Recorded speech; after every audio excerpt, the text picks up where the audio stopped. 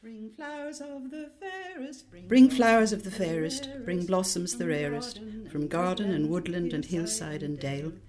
Our full hearts are swelling, our glad voices telling the praise of the loveliest flower of the vale. Kappa Hospital lay some way to the northwest of Dublin City, on the edge of a village called Finglas. The patients at Kappa were children whose bones were infected by a form of tuberculosis caused by drinking milk from the carrier cows. In my childhood, the milkman came to our house twice a day to fill our jugs with milk that was frothy and often still warm from the udder. I drank the rich, creamy liquid at every meal, encouraged by my mother, who never for a moment doubted that milk was the fount of all nourishment, especially at a time when other foods were in short supply. Thus, we children of Kappa were, in the main, victims of that form of the disease which attacked the bones and joints. Many of us spent years confined to bed, strapped onto padded iron frames, which held us in fixed position. We lay in the open air waiting for the disease to burn itself out, then had to learn to use our limbs again, or more likely, to adapt our movements to the constrictions of a fused, useless joint. Queen of the angels and Queen of the May. I've got a lump in my throat, you know. It's very emotional reading it again. I haven't read it for a long time. Is that all right? I arrived in Kappa by ambulance one day in early spring, soon after my 7th birthday. I was put lying on a trolley and wheeled down long corridors to a ward called Blessed Imelda's. From the back of the empty ward, I looked with growing apprehension at the rows of beds outside in the veranda and tried to hold on to the fast-fading belief that I would, as Mummy kept saying, be back at home in no time at all.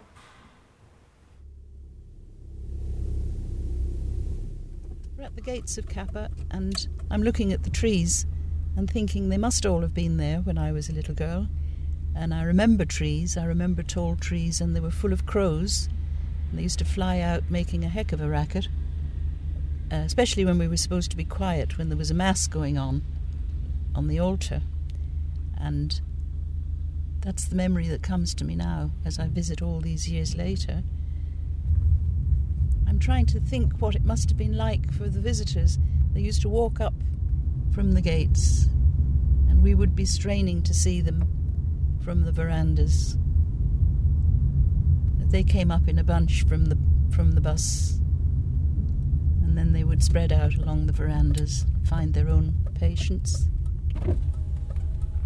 And it must have been very hard for some of the children, because some of them didn't have visitors very often, because the patients came from all over Ireland, and it would have been difficult travelling. And some of them also were from very poor families, whose families couldn't afford the journey. I was lucky because I came from the south side of Dublin, and I had regular visits from my father and my brother.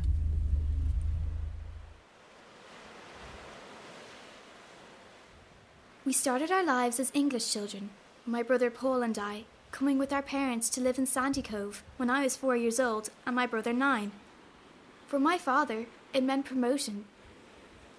My mother was very pretty, and she dressed, someone once said, with the languid elegance of a duchess. She set out to be the great asset to her husband by making a big impact on social occasions. But in her heart, she found it hard to settle. Although completely Irish, she had lived in England for most of her life, and in almost every way that mattered to her, she found Dublin sadly wanting. We lived in Ballygine Avenue in Sandy Cove, which was a lovely spot. I mean, today it's just fabulous. But he never bought a house, because he always thought he was only on loan, that he would go back to England when the factory was built. And when I think back how often I heard him say, I'm only on loan here. I'll be going back to England. We'll be going back to England. And I grew up feeling that that was the way it would be. And then I got this TB hip. Now we're parked in front of the main building, and I can see that there are no open verandas here anymore, but the altar is there just as big and dominant as it always was.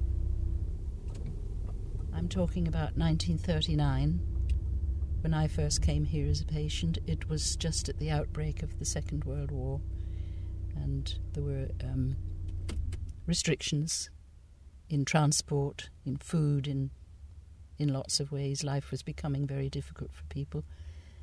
And now I'm here in 2009, in the latter part of my life, and it's a very strange feeling to be trying to marry up those old days of my childhood with my memories and the reality of what I see now, because it's now, I think, a very advanced hospital in modern surgery. And so it's difficult to realise that it was once an open-air sanatorium where we lay out in the open air most of the year.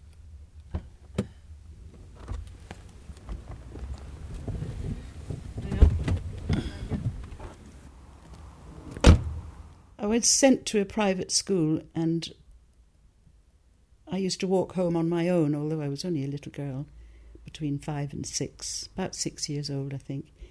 And I was walking home from school, and my leg kept collapsing under me, and it was terribly painful. And I didn't know how I was going to get home. And the problem came when I came to a main road that had to be crossed, and there were trams, there were tram lines. And I stood there for ages, and there were 2 men coming out of a pub, and I had to say, I can't get across the road. And they carried me. They carried me across the road and down the avenue. And I remember that they were very embarrassed because they'd just come out of the pub, and they were kind of laughing that this child with a rather posh accent said, "Excuse me, but do you mind carrying me home, you know?" And then my mother, of course, she was ashen-faced when she saw me, and I have a memory, whether it's false or not, of this terrible realisation suddenly coming to her after weeks of saying, "Asha, you're all right, you've just got growing pains," you know. And neighbours used to say, she's got, "I see your daughter is limping, you know, what's the matter?" And it's nothing, it's only growing pains. And to the day she died in her 80s, that's how she dealt with anything that was unpleasant or illness of any kind. It's nothing, you know. She could not take on the seriousness or the need for something to be done quickly, because she was terrified of hospitals and dying and operations, anything like that. She was a very rather nervous woman who had great fears about things not being nice. Right. So that's a good view with Our Lady and the altar, isn't it? In the centre of the field facing the wards, a great glass-sided altar towered over us, 30 feet high. It housed a golden tabernacle which could be seen for miles around. Right. Well, here's the plaque on the wall of the altar. The Eucharistic Congress Memorial Altar. Following the celebration of the Eucharist Congress in 1932, this memorial altar was transported from O'Connell Bridge and erected in Kappa grounds in December 1932. Well, it was well ensconced by the time I got here in 1939. I suppose that altar made us feel good, made us feel very protected in a heavenly way. And just beyond, I know there is a statue of Our Lady. That was what I used to look at and confuse with my mother, because she was always there, right in front of the veranda. A little to the left of the altar stood a statue of Our Lady. Through a lattice arch over her head, roses climbed from the month of May. With devoted application, we attempted to draw our Heavenly Mother in our sketchbooks. Behind my closed eyelids, she became mine exclusively. And, in my daydreams, I put on her the face of my choice. And we used to draw her. I remember the shape of the statue that we used to draw again and again, because it was so easy, it was right in front of us. You see now that where there used to be open verandas, they're all closed in. wards. They put me on what they called a weight and pulley, where they put the leg up on a high pillar that went like that, and there's a pole at the end of the bed with holes in it, a plank thing. And so they tied up the leg with plaster and bandage and pulley cords at the end, and then they pulled the leg up and put the cords through the hole and then pull it tight, so that I remember feeling my hip being pulled almost as if it was being dislocated. And then the weight was let go and it would swing. And then I was wheeled out onto the veranda. So, I mean, describing it makes me feel, that I was being packaged for, before I was put out on the veranda, I was being made to conform with everybody else. And, of course, a lot of these little children were looked very ill and unappealing, How do you mean? Well, for one thing, their heads were all shorn. Their hair was all cut short like boys. And some of them had sores on their faces, and some of them had big humps on their backs. Well, it's pretty awful, really. Maybe more awful now in retrospect than it was at the time, but I remember not wanting to look at anybody. Can you imagine being wheeled out with your, all sort of trussed up and put in a row of all these little children, all around the same age, 6, 7, 8 years old. And my parents, my mother started to cry, and Sister Finbar took her by the arm and said, "Not in front of the child, not to cry in front of the child." And they left.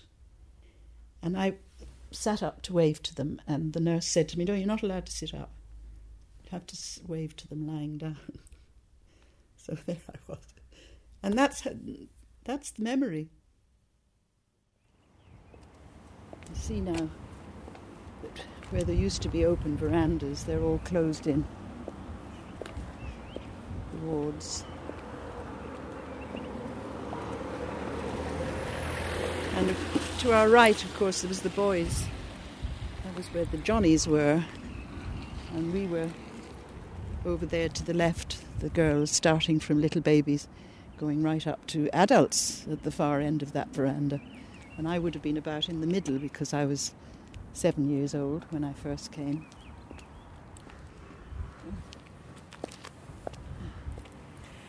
What I can't understand, these verandas that we're looking at, and now it's closed up. No, but they would have been open, so you were there summer and winter, out exposed to the elements. Yes, it was only when there was driving rain or snow that they pulled us into the ward. And, but you see, that wasn't there. But were you cold lying there? I don't remember being cold. The wards were L-shaped, and you had the babies in the angle of these L-shaped wards, with the boys on one leg of it and the girls on the other, and they were all their beds were all covered with red, and we were all blue. So they were in the protection of the Sacred Heart, and we were all Our Lady's children.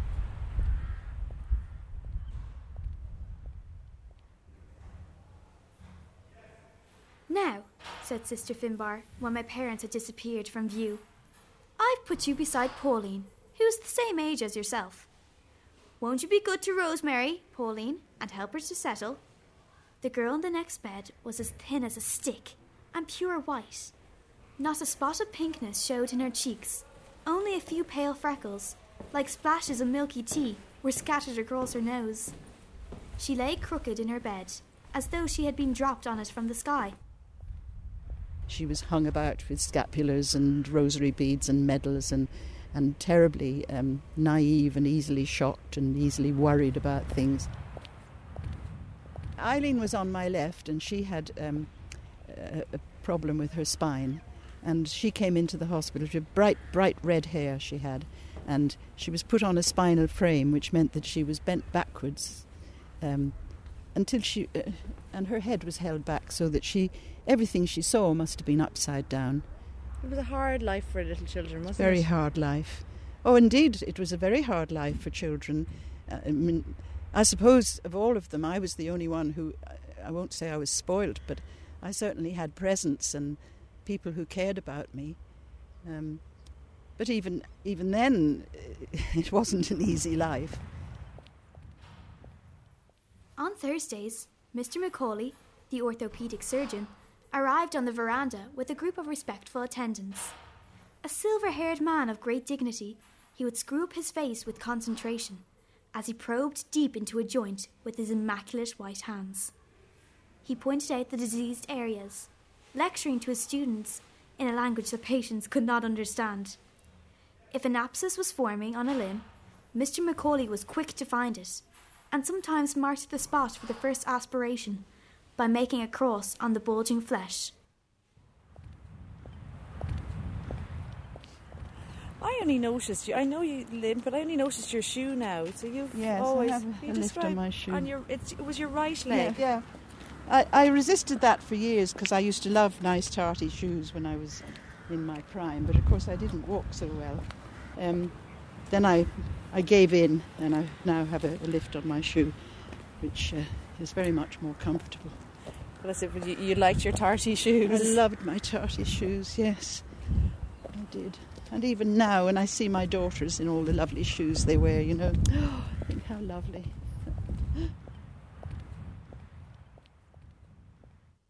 But I had terrible wounds.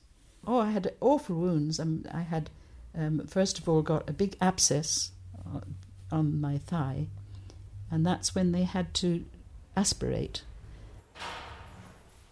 Nearly every patient got a wound or two. These were caused by the bursting of abscesses, which were formed on the diseased limbs, swelling up the flesh and causing what we called crying pain. That was bad enough, but worse by far was the treatment, the aspirating, which had to be done many times before the abscess was ready to burst open and expel the last of its poison. Aspirations were beyond crying pain, for all our energy was needed to grip the bedhead as the thick, hollow needle with the syringe attached was plunged into the heart of the swelling, and to call on the help of Jesus and Mary as the poison was drawn out. And then the syringe would be pulled and the discharge or pus used to be pulled out in cupfuls, And as a little girl, how would you? That was one of the things we prayed for. Please don't let me get another abscess. Because, they did come quite regularly. I had 3 in the course. I know that because I have 3 scars. And I do remember that my biggest prayer was about the abscesses. Or I would put my hand down and feel whether there was a swelling. And I always knew when I would have to have an aspiration because somebody would come. Dr. Macaulay used to come along. Oh, yes, that's full up again. Take, another aspiration. And I would put my hand down and feel and pray that there wasn't any pus in there that had to be withdrawn. What would your prayer be? It would be one of these 9-day novenas. And then one day I put my hand down and it came up wet and it was blood. And that was a great cause for celebration because when you had blood, it meant that the poison, it wasn't the poison, it was, and then it would turn into a wound. And I won't show you, but I have a big hole up there and another one in there from these abscesses. So this is the hospital entrance now. Yes, now that's an original building there. That would have been, and yet it seems small, Everything seems smaller. But I wonder, did they keep all the nuns in there? How did they accommodate everybody? Is it funny? Do you think it's impossible to go back to a past? Do you feel completely different, this woman, 76, 77 to 70? I'm just completely 7 years different. And when I think how far I've come, I mean, if you take the average 7-year-old child now, they're knowing, and they ask questions and they maybe say, I don't believe that. But we never did. We accepted everything. Just as it was taught to us, Obedience. Obedience, yes. Do everything you're told. That was what Sister Finbar used to say.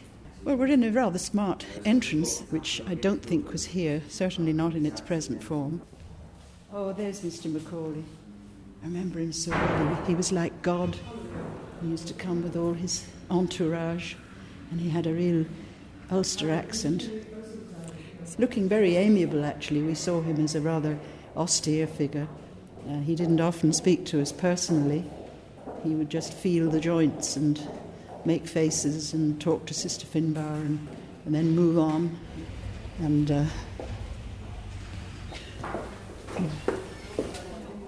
yeah, hi there. We're here to see Anne White, Assistant Director of Nursing. Thanks.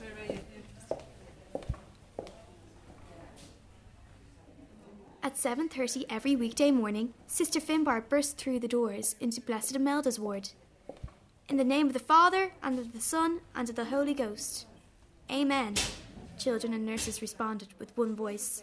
O Jesus, through the most pure heart of Mary, I offer thee all the prayers, works, and sufferings, joys and pleasures of this day, for all the intentions of thy sacred heart. Pacing the ward slowly, she fingered her rosary beads, her florid face unsmiling, her brilliant blue eyes never still, seeking out the smallest sign of a crisis. She would spot a septic sore or an infested head before even the sufferer was aware of it. If I see a single nit, she warned, the whole lot comes off. I'll carry that. you were too late for Sister Finbar, of course. I don't remember Sister Finbar, no. I remember... She was our mother. She was our mother. Sister Trace was in the BI when I came. She was a marvellous woman, and she was like a mother to us, because we weren't seeing our own mothers, you know. Mm-hmm. It's nice to hear that. About 1974 or 5, I think. It's the thing, you know, nuns, they hadn't children of their own, so yes. I suppose it's lovely to, you know... Well, she was strict. I mean, it was a strict life, and we had a very hard time, really. Yeah. But we loved her, and she was so loving, you know. She obviously did love the children. And then there's that wonderful portrait of Mr. Macaulay in the entrance, and he was a very powerful figure, you know. He was, that's right. I remember all the radios had to be turned off when Mr. Macaulay came in, and the children kind of were all sitting beside their beds, and the beds were perfectly made. And you had to stand with his white coat ready for him to slip on when he came in the front door. Oh yes, they were like God, weren't they? Mm-hmm. And he very seldom spoke to us personally. He'd be talking to Sister Finbar all the time, and then they'd go off muttering and deciding what was to be done with us, and we never knew if they were going to cut our legs off, because they never shared anything with us, you know. I'm just trying to understand the idea of putting the contraptions on the children. Do you know what the thinking was behind it, the medical thinking at that time? The frames. It was largely, we'll say, to rest the joint. You know, if the joint had become soft or diseased in any way, by holding the leg in a certain position, you stopped the surfaces from rubbing off each other, and I suppose it lessened the risk of it becoming misshapen and needing surgery. That's interesting. Mm-hmm. But if we just take a look in here, Rosemary, I have a feeling that, you know, this would have been an example of one of the open rooms, we'd say, that with, you know, beds all around the walls. Well, this would have been on the boys' side, because that's the girls' veranda over there. Yeah. This would have been the doorway, yes, and that's the veranda. The veranda, yes. And we covered it in, obviously, when we didn't need it open anymore. But so just by stepping over the threshold, going out onto the veranda. You're on the veranda, Yes. And this is the boys' veranda, and we used to see them all out there, the Johnnies, and they had red covers on their beds with the Sacred Heart, and we had blue, because we were Our Lady's little children, you see. And were you ever allowed to mix or play Not or anything? At all. No. But if we were up out of bed, which we weren't, of course, for a long, long time, we might wander over a bit, and the boys would be whistling at us and waving. As boys do. But they were a mystery, you know. No, we never, unless we went... Sometime would be put beside a boy's bed if we went to the X-ray department, you know, and you wouldn't know what to do with yourself. You'd be too shy to talk.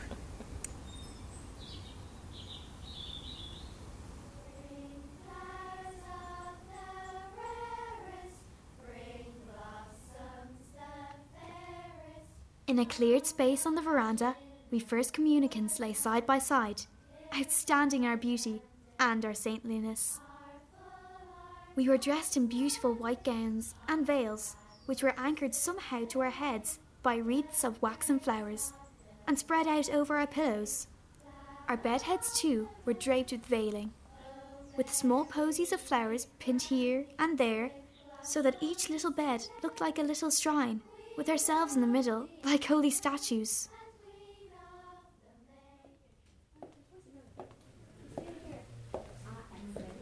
That's the name of the old hymn, Flowers of the Fair. That's right, the May. Do you remember the 1st of May? Yes. Gay Byrne played it every 1st of May. And that's what we thought we were, Flowers of the Fairs. Do you know? But you weren't you? We were. Well, God love you. Little saints. Yeah. Yes. You were. I remember actually when I was in a little bit more than senior infants, I think the class above senior infants, and one of the nuns kind of, teaching and sort of saying, and if your mother died and she was looking down from heaven on you and you were suffering and in pain, how would she feel? Yes, that's exactly the image. Yes, yeah, and the answer was, she'd be happy that you were getting your suffering over on this earth. Yes, yeah. Yes, absolutely. That fits exactly. That was why we felt so smug and privileged, Oh, right. Gosh, we're getting it all out of the way. Yeah. And were you? Well, I can only say that Sister Finbar and all the nurses, they all had religion very much in their dealing with the children. And they'd say, "You'll be grand, please God," and say a prayer to Saint somebody, or say a novena to Our Lady. And they would give us holy pictures. And, we used to say novenas, and you would state your wish, "Please God, let me be better, let me get off my frame." You could say the same prayer every night for 9 days, and you were promised that you would get an answer to your prayer, even if the answer was no. So I became very religious and believed absolutely that I was a chosen child. Did you? Yes. How could I not? I was there, and all the other children did too, and we would swap holy pictures, and we wore loads of medals, miraculous medals to this saint and that saint, and you must have been such a bunch. Well, you can say that again. We were a right little innocent bunch of little naughty little saints, Here should be empty anyhow. Again, you're going to see the verandas here as well. Because I think the view was very important for you, Rosemary, because the view was that's what you. Yes. Oh yeah. So let's try that then. Let's. If you come over here and look out, Rosemary, what's the memory? My memory standing here now is of the crows flying out of the trees in the morning, and then back in the evening. We used to think they'd going off to school and coming back in the evening.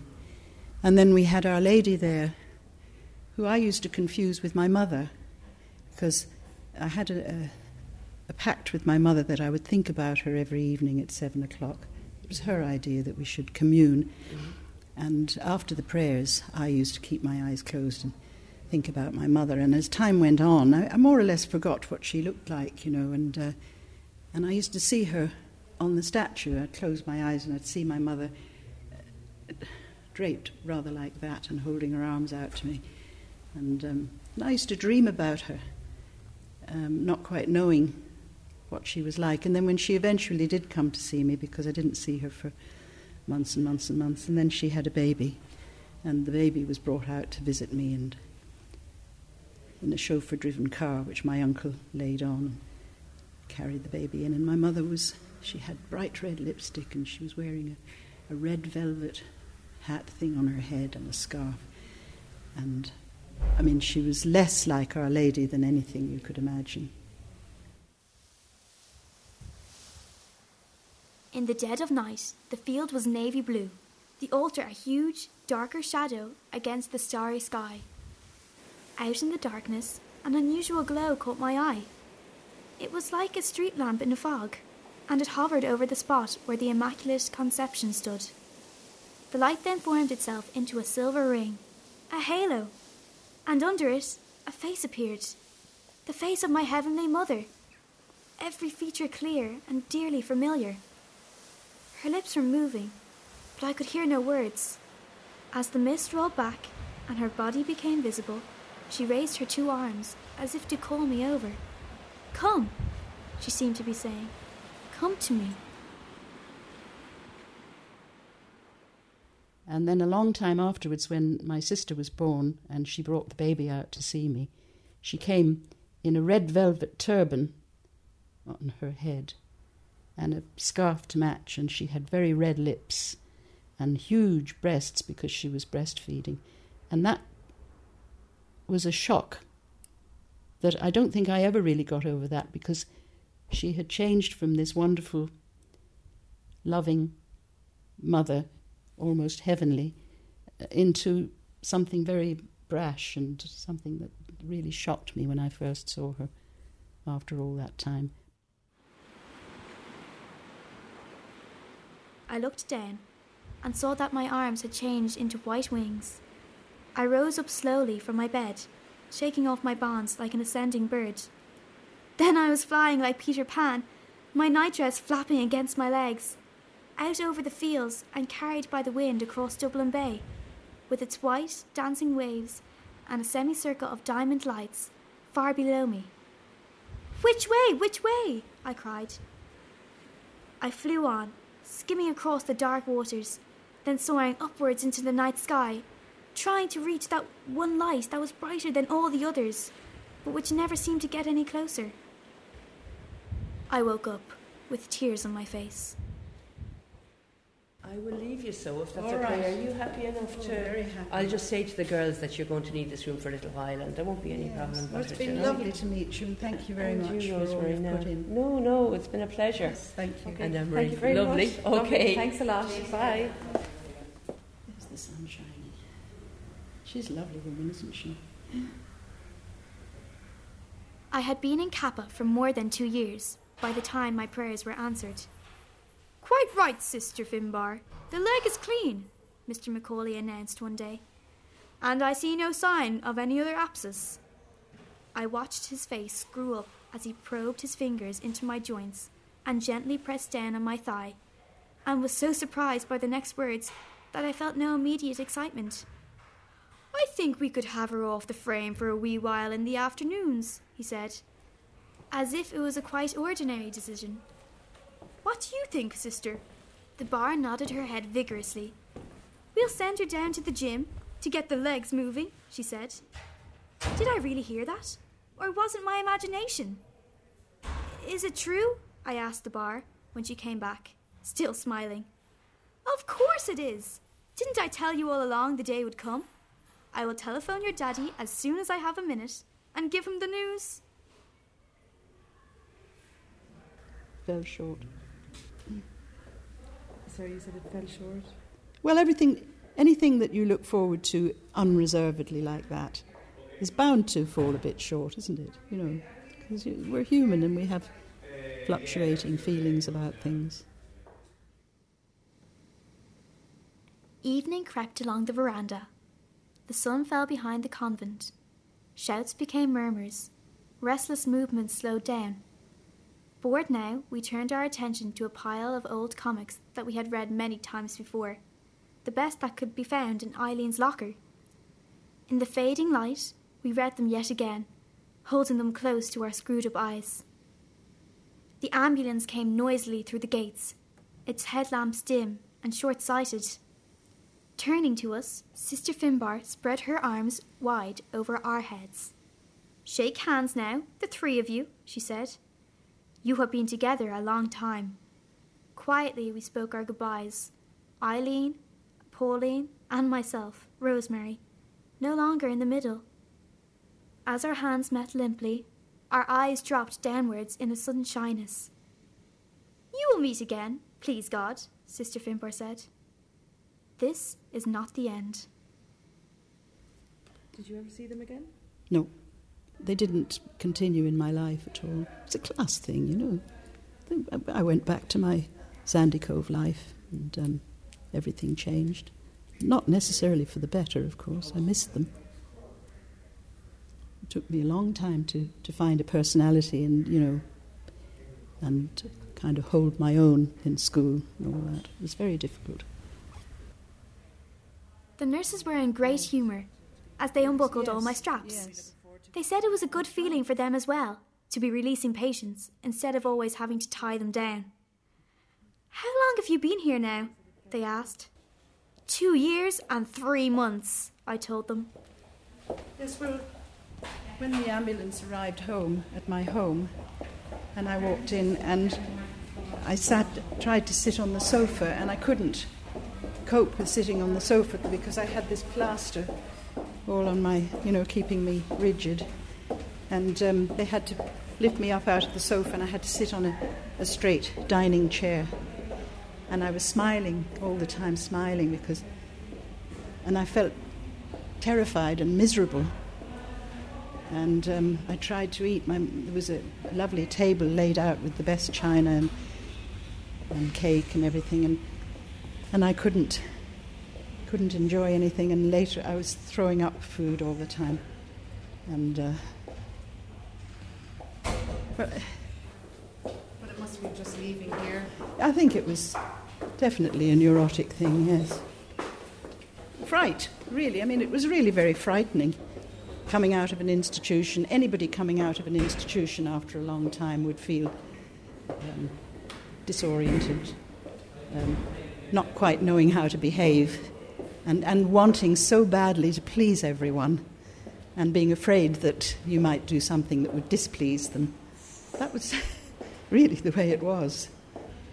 And I missed this place terribly, and lying in this little bedroom at home and not knowing what to do, because I was so used to only doing what I was told to do.